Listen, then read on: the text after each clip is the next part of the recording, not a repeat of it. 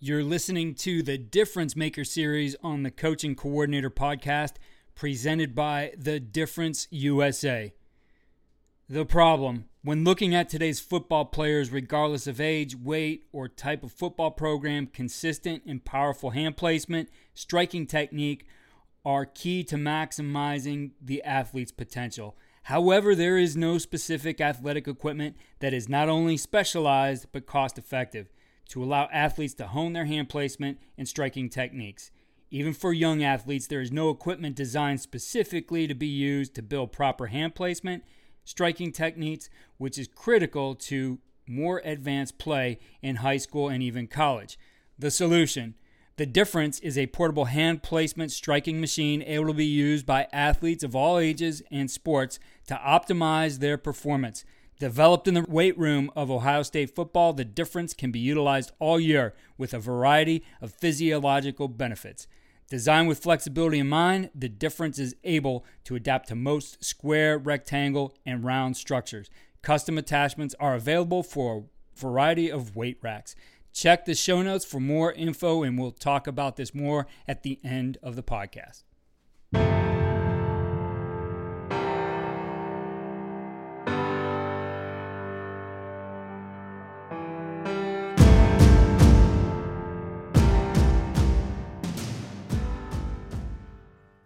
In warm-ups, I promise you I'm standing beside the guys and yelling at them on a false step, or I'm just trying to challenge their mind. Free access out, free access curl, free access out. Like, all they have to do is put themselves in that spot and they're getting a rep versus just lining up my foot in the ground to get warmed up because it's warm-ups. Huge different mindset change. I think that, again, is that more on the coach? Absolutely. But I don't know. It's just always on my head that I think that way all the time. So I think a lot of those things are the reason why I was probably a decent player. And I'm just trying to constantly tell them what I would think about. On today's Coaching Coordinator podcast, I'm joined by two former Ohio State Buckeyes, Anthony Schlegel and Brian Hartline. Brian is the current wide receiver coach and pass game coordinator at Ohio State. And we're going to talk about ball and coaching and get some insight into what the Buckeyes are doing. So, guys, it's great to have you here today. Anthony, thanks for joining me again. Absolutely.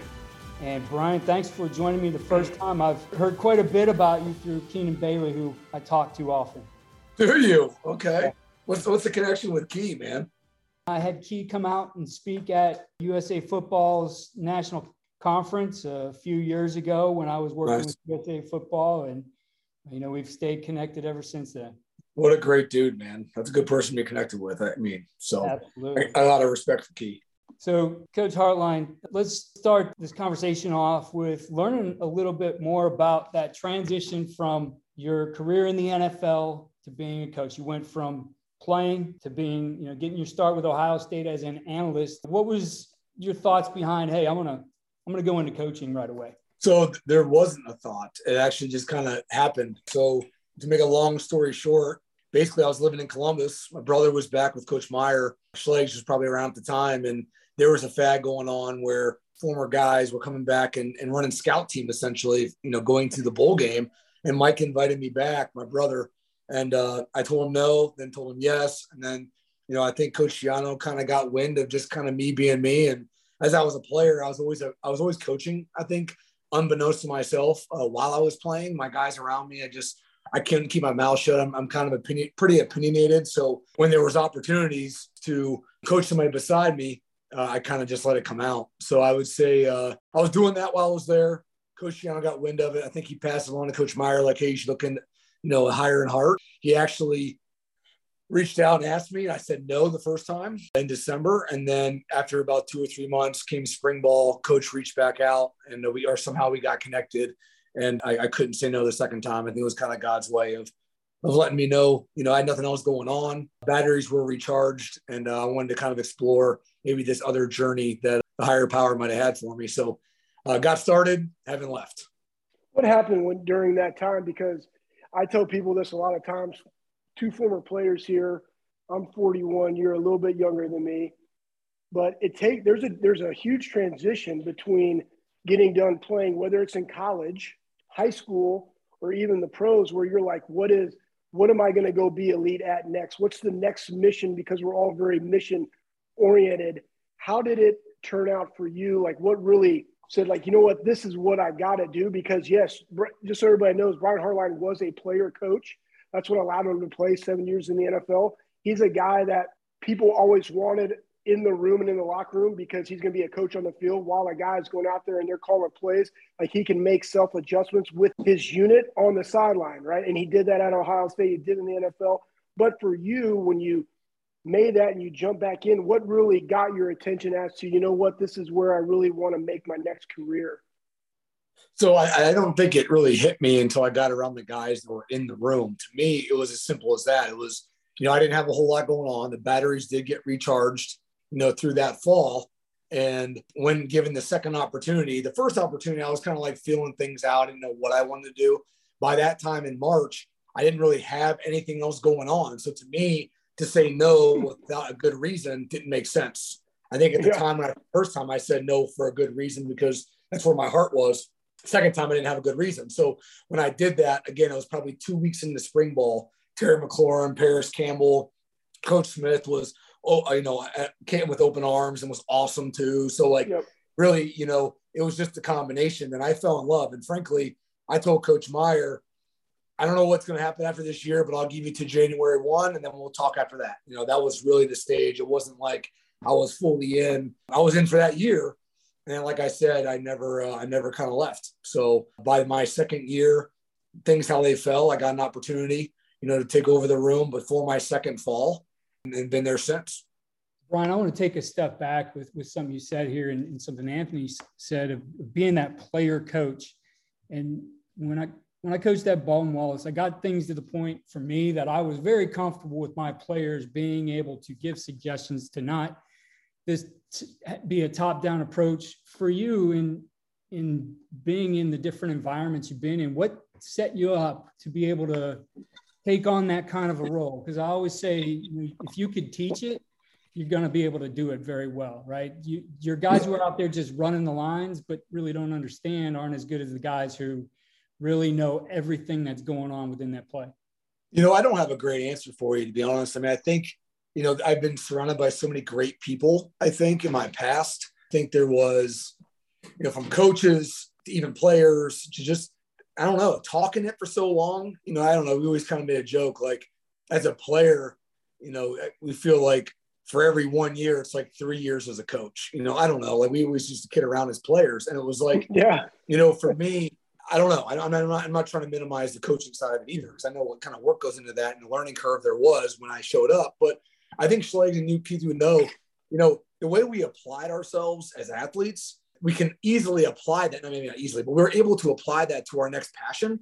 As long as it's a passion, we'll find a way to be the best at it. I think I feel that way. As far as, receiver play and seeing the imaginary lines and reading body language and all those things that the details of which make us successful. I don't know. I don't know where I learned all of it. I think it was really by osmosis, like I said, being around other people and surrounding myself with great players and then, being able to learn from them organically and being, pretty, judgmental on myself and pretty honest with myself on what kind of player I was, I think was a big part.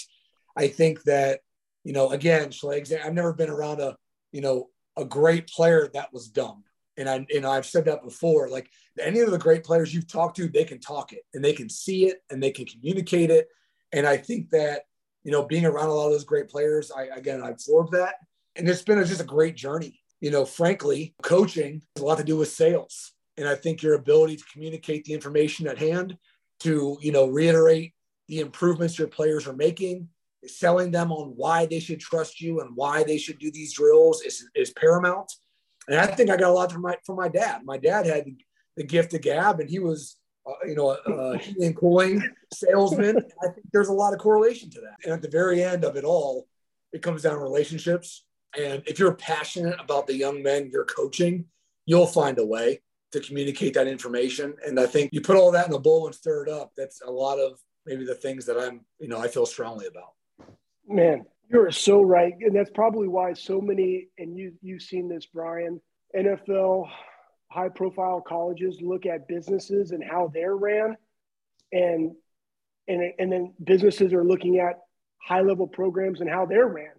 And it's really, there's a lot of synergies there because it is sales. That's why I went back and did my MBA, because that was the next level, right? Mickey Marotti, he's basically the chief operating officer of Ohio State football. He touches the guys all the time, but yet he's also selling his program. He's marketing his program. You're marketing to recruits, right? You have to market to the guys that are in the room once you have them there, and you have to be able to speak it and live it, but it's also who you are, and you got it from your dad. And it's also how you were as a player. So then it correlates to how you are as a coach. So off that though, I want to, because you and I have been very fortunate, but you've worked for somebody that I haven't. That's Ryan Day. So you were coached by Jim Tressel. You worked with Urban Meyer. You worked with Ryan. You work now currently with Ryan Day. You're in the NFL for 7 years. Is there like a nugget from one of them or a story from one of them that really resonated and impacted you along this journey as a coach and player? There's a couple, and they're not necessarily and they're not always stories, but they are a couple. But it's more even the feeling that each one gives you, and I don't. That's not maybe palpable in certain ways for certain people, but it is for me. Coach Tress, I'll tell you a quick story, and this kind of summed him up. I'll never forget when I was in college, and I was dating somebody at the time, and on a spring game, I was able, after the picnic, to introduce Coach Tress to her father. And he walked up to Coach Tress and said something along the lines of, "You're not going to remember me," and he stopped him and he looked at him square and he pulled his name out. And the guy was blown away. And he goes, yeah, that function at Massillon, and I was there, and it was a charity fundraiser. We met, and to this day, he can't believe it. And to me, I can't believe it. So I remember asking Coach Tress, excuse me, Coach, how could you have possibly remembered him back, 10 years ago, whenever that was? And he goes, Hart, the moment you start putting other people's importance in front of your own, you'll remember them too.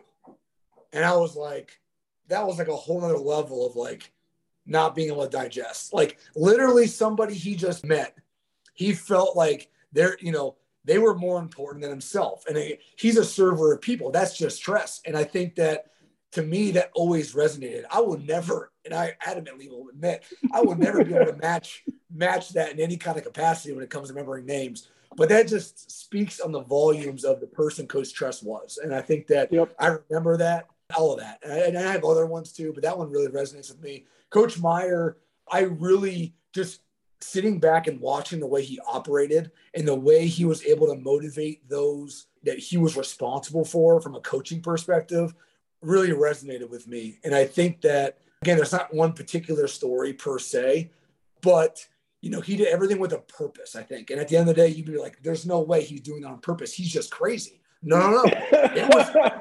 It was purpose-filled, and he had a reason behind it. And I think that, whether you like the reason or not, it's a whole other conversation, or whether you like the way he did it is a whole other conversation. But he always did things with purpose. And I can resonate with that. And I think with Coach Day, he's the blend of both. He really is, and I think that his relatability is second to none. The environment in our building is second to none. The family environment is palpable. You could feel it when you walk around. Give yourself 30 minutes and you'll know what I'm talking about. So it's a little different, but I think the biggest thing with Coach Day that I really, have taken from him is just his calm. Like I got a feeling in his head, there's like, crazy conversation going on or screaming in his head. But what comes out is so calm, so collected, well thought out. And when in doubt, say less. It just feels like, and I feel like I've really taken that from him. But even the conversations with like Tony Sperano, Bill Parcells, like in Miami, like there's just so many great people I've been around, Joe Philbin and the coordinators and Zach Taylor's being in Miami at the time, and Dan Campbell at tight end coach. And so I've been just fortunate, like you said, we've both been very fortunate to be around elite individuals. And if you can't, take something from each person as you meet them, well, then shame on you, right? So. Yep. Awesome. Brian, when you're looking at leading your room, and I mean, you've got some incredible athletes in there. I'm sure there's a lot of alphas in that room. Those guys want the ball. There's, you have to keep them working as a team. For you, how do you manage all of that? and really lead that room, lead that group so that, and you guys are incredible, 3 All-Americans to just do what you're doing on the field to get that kind of production? I think that when you're too worried about selling a narrative, things can get haywire. I think that at the end of the day, just be honest and have honest conversation and go into conversations knowing that I don't know it all, but like, I want to help. And I think at the end of the day, it comes very genuine and it becomes more of a conversation. And I think that coupled with, the vision of where it can be and where I can go and the success I can still have and just being able to learn how to balance both, I think is really important. I think, when you go into conversations self-driven for you to, for it to work for you and not to work for both, there's probably going to be an issue. I don't know. I think that one conversation that although I feel both ways on, I'm going to be honest with you guys, is that always reminiscing the conversation I always had with Jameson, and we went into that conversation after spring and I was very genuine. And everything I said, I meant, and to this day, I love him more than anything. And when by doing that, I really believe everybody won. Between it being, Jackson stepping in the role that I knew he was ready for, to Jameson doing an amazing job at Alabama. I think, and then Chris and Garrisol doing what they did. I think if I went in and tried to spin a narrative I just feel like it could have blown up, it could have went back into the room and I don't know. I think when you're just genuine, you truly care about the athlete and maximizing himself, both as an athlete and as a person, the best of it will come out. And so I really reflect on that conversation and I'm proud of how that kind of was handled, although hard, there's no doubt, but so proud of that whole conversation, how everything transpired. Again, I think at the root of all things, right? If you want to be a great coach, it comes down to relationship, or I should say even trust, right? And Slags knows this. Three pillars of trust: connection, competence, and connection, competence, and help me out, Slags. Was it commitment? No. Connection, competence. Right. There's 3. And character. All right. That's right. Character, competence, and connection. And if you have all 3 of those, that's really important, right? And I think that whether it is, trying to maximize a student athlete or just having conversations about them being quote unquote staying and not leaving, I think all of that's really, really important, right? And again, we could go through that trust factor, which we don't need to, but all of those are so critical. Your connection, your character, and your competence. If you lack in one, there's a good chance there's going to be an issue. So I focus on that. And I think at the end of the day, man, I'm in the room I played for. There's nothing more I care about. This isn't a job to me. This is a passion. And I think if you just keep things, rightly motivated, the right outcome will suffice, will come out. I totally agree with you. I can see the conversation in my mind, though I wasn't even in there, about what transpired. And you're absolutely right. If you tried to spin it and manipulate to the narrative that you wanted in the room solely for the fact that you were keeping everybody there and it necessarily wasn't in the best interest of one of them, it would have completely blown up the room. And you wouldn't have the production. The production from all of them would have been eliminated 25%. And now they're all affected. It's really easy. All I had to do was say, listen, you're the starter. Don't worry about it. Oh, hey, in the camp, hey, by the way, you're not. Oh, you can't transfer. I didn't have to be honest in the spring. Right. I didn't have to. Any other coach could have just held the narrative tight, made tight until that transfer deadline came, and then we went down the road. And I just don't think that's the right thing to do things. And I think that, like I said, at the end of the day, everyone won. Our room, everyone, every family, it was the best possible outcome because of the honesty that transpired. And that goes back to your character and the connection that you have with them. Because the confidence is you doing your job. And I think that's also why you're able to recruit at such a high level is because of your competence, right, at that position, having played in the NFL, having played at Ohio State, and then also being able to teach it and the proof of it from the guys that are being drafted. That's the competence. We're at the point now where you're right. It's the proof. Okay, it sounds good for the first couple of years. But after that, it's kind of like being a head coach. Listen, I'll hire you as a head coach. But after about year 3 or 4, it's kind of like, hey, either we're using the toilet or we're getting off the pot. Like, what are we doing here? So, right. I think you're right. And I guess at the end of the day, too, what I don't really know is like recruiting at a high level, whatever that would be. I would say it's more the identification and building of a room than it is recruiting. But like, to me, why? I don't know. You should ask them. I don't know maybe why we either sound different, feel different. There's something there that happens with Coach Day and his staff and our offense and myself and Coach Keenan and Coach, everyone that helps. It takes a village, right? That, Schleg. So, the amount of time Coach Mick Marotti and his staff spends with recruits, it's not just me. They spend their time too. So there's a lot that goes into it. I'm going to ask you this, and then Keith hit him with something, because you got me going on this. And one, sports performance big, right? That was my background, strength conditioning coach. So now I want to talk about in season, because Keith and I were having a conversation about this even prior to just training philosophies and kids. But everybody wants to go get theirs, right? Like, hey, I'm the wide receiver coach. I got to work on these routes. Hey, we really got to get our go ball timing down with our quarterbacks. And for you guys, it could be on a Tuesday or Wednesday, probably a Wednesday. And then you have your Thursday practice. How do you keep your guys fresh so that they can go play, so that you can get yours and that they're doing what they need to do, but also mitigate that to where they're not playing? This is what a lot of people do, 3 games throughout the week, right? Because you have a game on Saturday, but you don't need to blow them out on the Tuesday and Wednesday or the Thursday before their Friday, then to go play on Saturday. So how do you handle that, along with talking with Coach Mick about where the guys are, throughout the week? Well, I think I can have a long-winded answer. I think, first of all, I don't ever want to lose this. I don't think I have. I know both sides, and I think you do too. We practice for the coaches. We practice to make ourselves feel better. Like, in my opinion, we've never done more.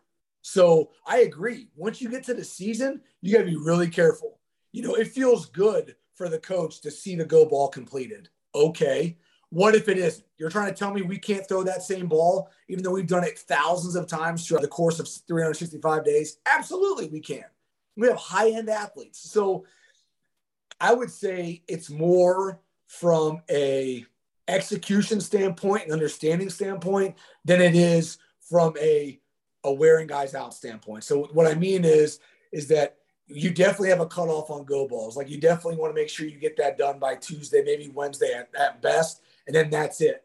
If the quarterback needs you to spot up and finish a throw down the field later in practice, that's on them, frankly. And I think that our guys have done a great job, us trusting them with any a little extra work they get after practice. And I make sure that during practice, one, I know where the ball is going.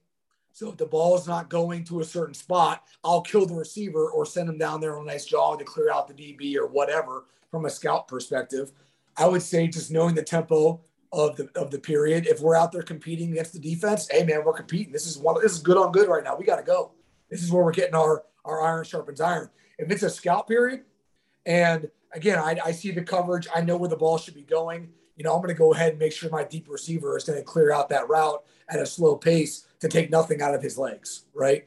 We are tracking throughout the week more than ever last year that Coach Marotti would kill my guys, being that they're done practicing for the week. So it might be 3/4 of the day on Wednesday, and they're done practicing. So that is what it is. So I think that's really important. I think at the end of the day, too, on our Wednesday schedule, usually we're finishing that day with red zone, short yardage, and goal line, and things like that. So we're able to kill them towards the end of practice. And I say kill them in the most political, correct way.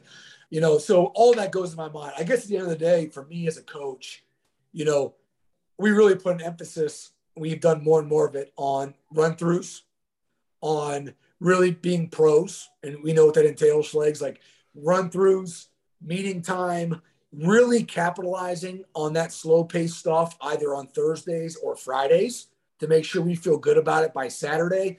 It doesn't always have to be that time on Tuesday or Wednesday to blow those guys out. Now, we definitely want to go hard and make it a bloody Tuesday. That's still definitely the case. but by Wednesday, I'm being mindful of what's going on. And definitely by Thursday, again, a full scout period, perfect Thursdays, as we call it, I will make sure that if there's a deep route and it's not a live ball based on coverage, I will make sure to try to mitigate that receiver's legs or that receiver's legs. And the thing that I want the coaches that are listening to understand is that you are intentional and mindful about what you're trying to accomplish. 100%. Because there might be a time where, you know what, those guys, I want to get them to work at the top of this route. Well, guess what you're going to work on? The top of the route. They're not going to run the 15 yards to get to the top. Right. They're going to work on the top of the route, and they're going to do it really, really hard and fast. But that's what I'm working on. But that just eliminated 15 yards of high-speed distance that they're running. So you can still get what you got to get, but you're going to be intentional and mindful, because ultimately at the end of the day, it's about winning football games, and you win them on Saturday. You can definitely lose them on a Wednesday or a Thursday because they're not capable to go out there and perform on a Saturday. So that's awesome that you guys do that. But that's your trust with Mick, and Mick's trust with you to go do your job for what? Ultimately the athlete. But frankly, I think at the end of the day, too, there's an overall feeling. I am responsible for my guys. If my guys get hurt, that's on me. It's not on them. It's on me. So with that mindset, and again, some people I remember Coach Hazel used to tell me, again, you talk about coaches that have been around, and I think the world of Coach Hazel, your A players must get A's. Your best players must be available. So your A players must get A's. If they're getting an A, they're getting back the information on game day that I gave them.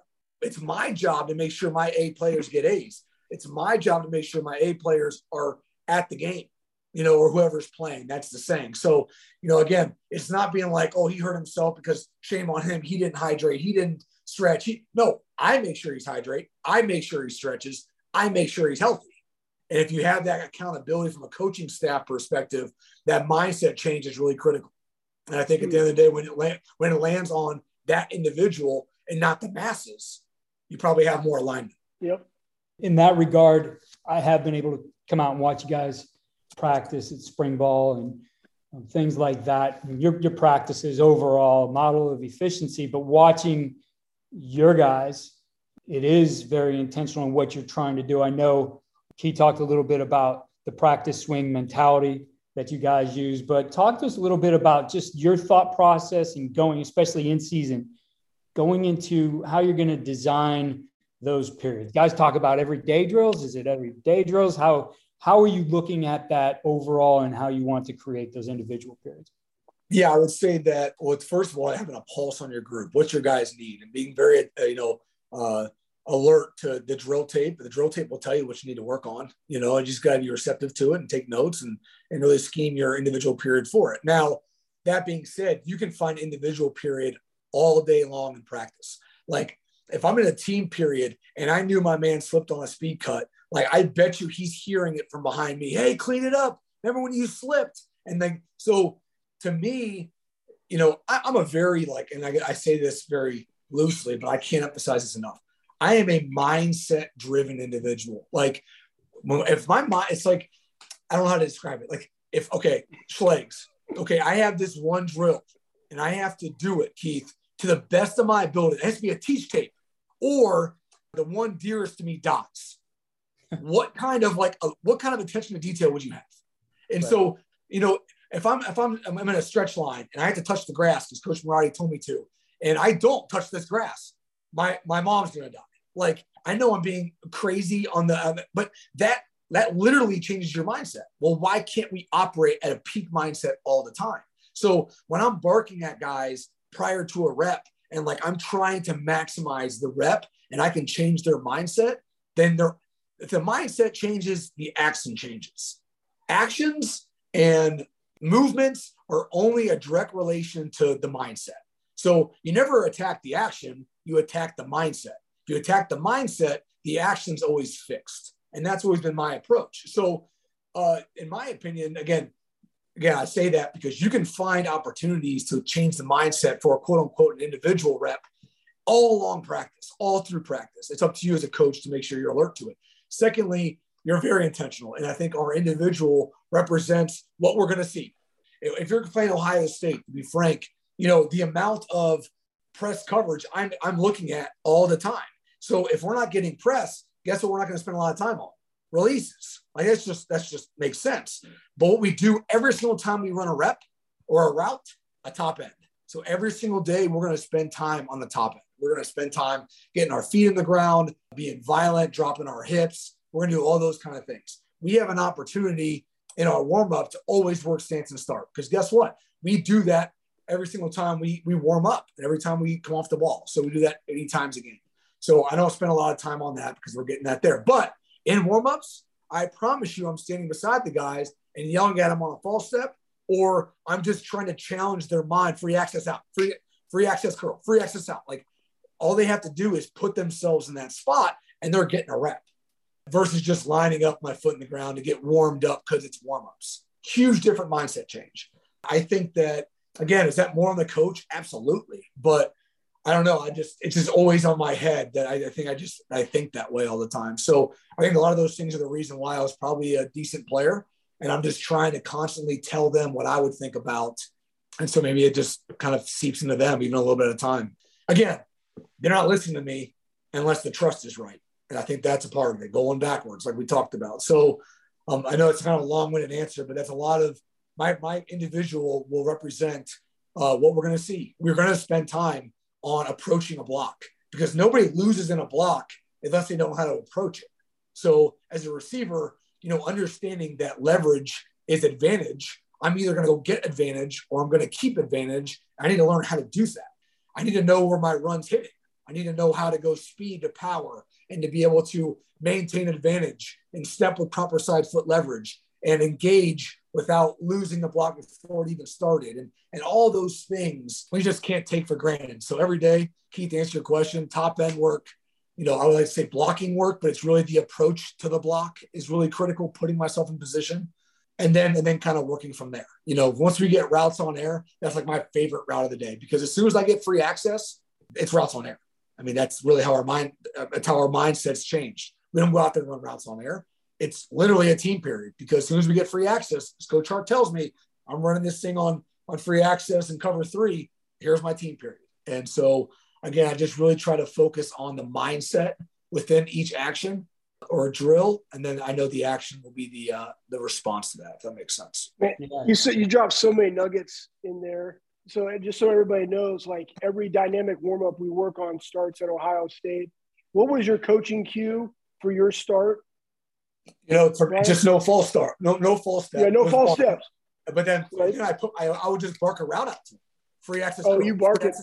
Like, so more times than not, Schlegs, what? It's a burst through 10. I mean, that's like every route almost, right? So like, understanding, even when we run routes, I know I'm going on and on, but it was a race. It's a race. I'm not racing the corner. I'm racing the D-line. The D-line is going to kill my quarterback. It's a race. I don't have enough time. So it's just always understanding that.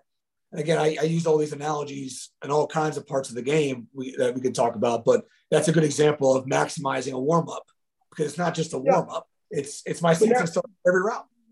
But what you said was, I'm not going to necessarily work on that in another period. It's like you just maximize your time, right? So I use the warm-up that we do to work on my start, no false step, free access, right? And like I was down here with the Jags, and our wide receiver coach wanted 3 steps and 5 yards. So we worked on that, right, in the offseason. Then when we did warm-ups, but now you don't have to go back and like, hey, we got to work on our starts again, because you already did it. So I'm not trying to reinvent the wheel. We already got it done, and I'm preaching that mindset to every single time they have a free access. Like, that's what they're doing. I mean, obviously, like, I'm all about hand striking and stuff. I'm watching your guys block, and you're talking about speed to power, something else that we do in our warm-ups, something else that Ohio State does in the off-season program. How important is it for your wide receivers to be physical blockers, especially when you're watching film of them in high school? Like, just that mindset, because I remember Terry, a ferocious blocker, right? Yeah, I think that the ferociousness is, based on, your strength. And I was not a ferocious blocker. 2 things I would do. I would put myself in really good position, because in my mind, like, my guy doesn't make the tackle, I win. Like, as simple as that. Now, when there was opportunities, to push crack somebody and make sure they knew I was there, sure, I was down for it. You know what I mean? And that's fine. But ferociousness is more about the consistency of execution. Like just knowing my guy is going to be eliminated is critical. Not only my guy, but then the right guy. So I think that's twofold. But like I said, like the best block, like you don't win with your hands, you finish with your hands. You win with your feet. Yeah. You win everything's with your feet. So understanding what 6 inches does to the inside or the outside to operate, like I say, or we like to say, leverage is advantage. Like being down the midline, like you're not giving yourself an advantage. You need to make sure you're operating on a pad. And to me, I think that it's really important to just understand the schematic side of football, put yourself in great position, and then using your hands to finish blocks. Not necessarily be like the ferociousness is just the consistency level. You know what I mean? And for sure. And maybe that's because, frankly, I just put myself in that spot. Now, when you're a Terry McLaurin, when you're a Julian Fleming and Jackson's a ball. I mean, all my guys, Marvin, Mecca, like JB, Cam Bab, just Xavier, they're all does a good job because Mick Marotti has turned these guys into just specimen individuals that like, I just try to teach them how to be in great position. And the rest takes care of itself. Like once you have advantage and you run your feet and you're able to protect the run side shoulder and you can just run your feet to finish, that's when things get scary. I agree with you. But I think to what you're hitting at, though, just saying, hey, go block that guy. It's amazing how guys don't realize how to go speed to power, transition from a speed movement to a power movement to either create contact or move laterally. But also by doing that, not getting themselves out of position. Because once you're out of position, you lose. Because typically that's where the hold comes or you're defeated. Because why? I lost my advantage. I lost leverage. And that can change in a snap. And I think not taking that for granted is really critical. There's a couple things I want to touch on. I love that idea of the mindset, really coaching them before the rep. I mean, a lot of guys can see what's wrong and coach them after the rep, but it's kind of preemptive, right? You're putting them in the mindset so that they do it the right way rather than you having to fix it on the back end. You still can, right. You can still pick out those things. And looking at your processes, and you guys film everything. So going back through, what are you going to do with all that tape? Practice tape, game tape, how are you evaluating? And what do you give back to the players, right? Yep. That's really good. So but you hit on it. You're like, yeah, it's good to correct after the fact. But when I do correct, my first question was, okay, pre-snap, what are you thinking? And they're like, honestly, coach, I don't know. I'm like, okay, that's fine. So let's start there. Like, we need to make sure, plays over, play back, got it. What's my route? Cool. Hand curl, #+2, depth of 12. Okay. Did that all happen fast enough? If not, you're just rolling the dice, brother. And then once we go from there, they all know that, okay, my hook or my curl versus free access is a 5-step punch on my 5th. It puts me at 10. My transition for a punch 1-2 puts me to 12. I know versus free access, when I get this signal, I have to be #+2 with a 5-step vertical punch. Like that's where their mind should be. And if they have their mindset that clean, their ability to be consistent, which we know consistency is your best indicator for greatness. You're only as good based on your consistency. So the more consistent I am, the better I am.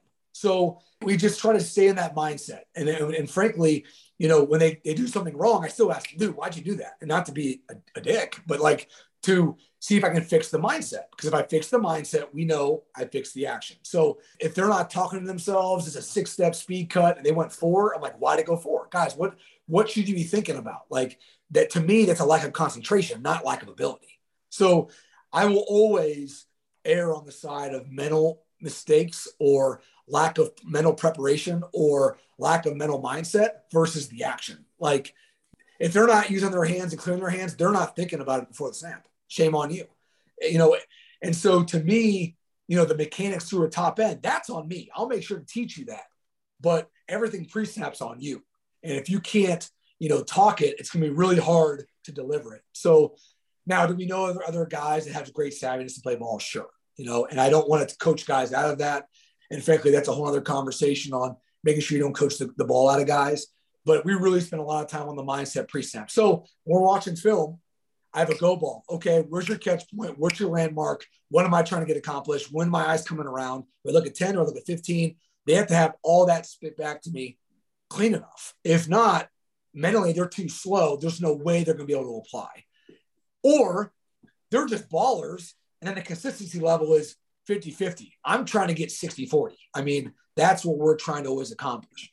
So, that's what either be catching the ball and making sure if I'm, routes on air, I track the ball, take 2 steps, look at in, look at the tuck. Like, are we doing that in our drill work? We should be thinking about that beforehand. So when we're watching either individual or watching teams, we spend a lot of time even then on the mindset. We spend a lot of time then, spending on, okay, the DB. What's the DB feeling here? So again, DB is a reactionary position.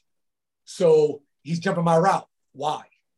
Anything he does is your fault because you tell him what to do. So if you change your mindset on what you want to get done from a reactionary player, then maybe your body language changes. And so that's a conversation that can be long, and so we spend time on really fixing mindset because I think mindset fixes actions. Obviously, effort is an easy one to attack because there's no, I don't got any time for that. Lack of effort that rarely shows up, to be honest. And again, that's probably lack of what? Mindset. So we make sure we watch everything. We make sure that, we even spend time sending things post-practice. I'm sending them clips that night before I leave the building because I want them to see it at least twice. They will see it individually, but they will see it in front of their peers because peer pressure is the best motivator and they will see it. And, I think that all of that's really important.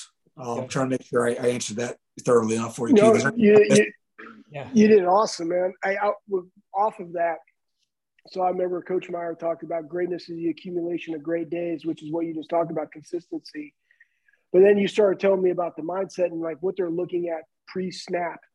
Because if you don't know what you're doing pre-snap, like you said, you're rolling the dice. And I'm very old school in my manner because I remember when I played, it was always alignment, assignment, adjustments, and alerts. Like that's how I went through it, right? If we had field 8, what did I write down? Well, what's my alignment? All right, I'm in a 30. What's my assignment? I got this gap, or I got 3 and I'm pushing if he goes out, or I'm going to pack it back where my down safety is, et cetera, et cetera. What are my adjustments that I have to make off that, right? If the guy motioning in, is he wide? What am I going to do? Is it one back, one gap, right? And then what are my alerts based on formation? But that's on a defensive player. Is there anything that you do to help these guys learn just that ball pre-snap that you give them? I think, I wish I had a great answer for you, but I think it's just an overtime issue. I mean, I think we spent a lot of time preparing and grabbing old scripts and getting on the field when we can and going through the whole mechanics of it, not actually running. No need to run. Everything's is won and lost pre-snap. So what we will say, though, is like, we're running routes. It's alignment, break point, catch point. And they know that alignments change, break points rarely do, and catch points never exactly. do. So we always have that, and we always work back. So they're empowered, understanding from a route perspective that all separation is always one for break point to catch point. Nothing matters from alignment to break point because that's just your stem. You position defenders, and then you put your foot in the ground, and you create separation late because I'm not catching the ball early, I'm catching it late. So we talk about all those plans, but it's definitely a pre-snap plan, post-snap execution. And we always talk about the best receivers are the best problem solvers. So, we align and we think pre-snap, but post-snap we confirm, and post-snap we execute, and post-snap we fix. So the best problem solvers are the best receivers. I know this was the plan, then this happened. So, I'd like to say there's things I do specifically to prepare them for that, but I just think it's a constant day in and day out battle to where they learn at their own rate. And if I can get them there faster, awesome. A great example is, last year, Marvin Harrison and Mecca and Jaden Ballard did a phenomenal job individually, spending extra time in doing those things. And then, the learning curve felt like less. It really comes from person to person, Schlegs, surrounded by our coaching staff and surrounded by the players in their own room. They have a lot of resources and it really comes down to the individual to curve that learning curve. That's awesome. Well, I hear it come through in the language you've used throughout this, that you have some very specific coaching cues too, that language is something you're probably installing from day one, right? That you want to be efficient with that too. They're not up there thinking in paragraphs. They're thinking in coaching cues, just like what you're spitting out at them. We try to, yeah. That's the idea. Word synapses are like you're saying, cue words to kind of help us there. Quick sayings, we'll try to do that. But the mental recall is critical. Yep, absolutely. Pre-snap plan, post-snap execution, best problem solvers are your best wide receivers. I wrote something else down. This is awesome, Brian. I appreciate it, bro. Yeah, man. I mean, it's a lot of fun. It's a lot. Actually, Keith, it's a lot that goes into it. And frankly, come on now, when I got into coaching, I never thought in a million years this is, where my brain would go and how things would go. You never do. You can never anticipate. It's like, being a head coach or being a position coach, like being a father. Like you think but you really don't know until you do it. And the best ones are probably the ones that can adapt the fastest, learn the fastest, and grow the fastest. Whether it be a father or whether you be a head coach or whether you be a position coach, I think that it all translates pretty honestly. Anthony, I appreciate you setting this up. And Brian, appreciate you taking time. I know you guys are going to be kicking some things off here soon. So your time is valuable, but we certainly appreciate you taking the time and helping coaches out here. I appreciate it. I'm glad you reached out. I'm glad I, made the list, Legs. Thanks, buddy. Yeah, no problem, dog. Thanks, man. Thanks, Keith. All right. Thank you, guys. Thank you again for listening to the Difference Maker series on the Coaching Coordinator Podcast presented by The Difference USA.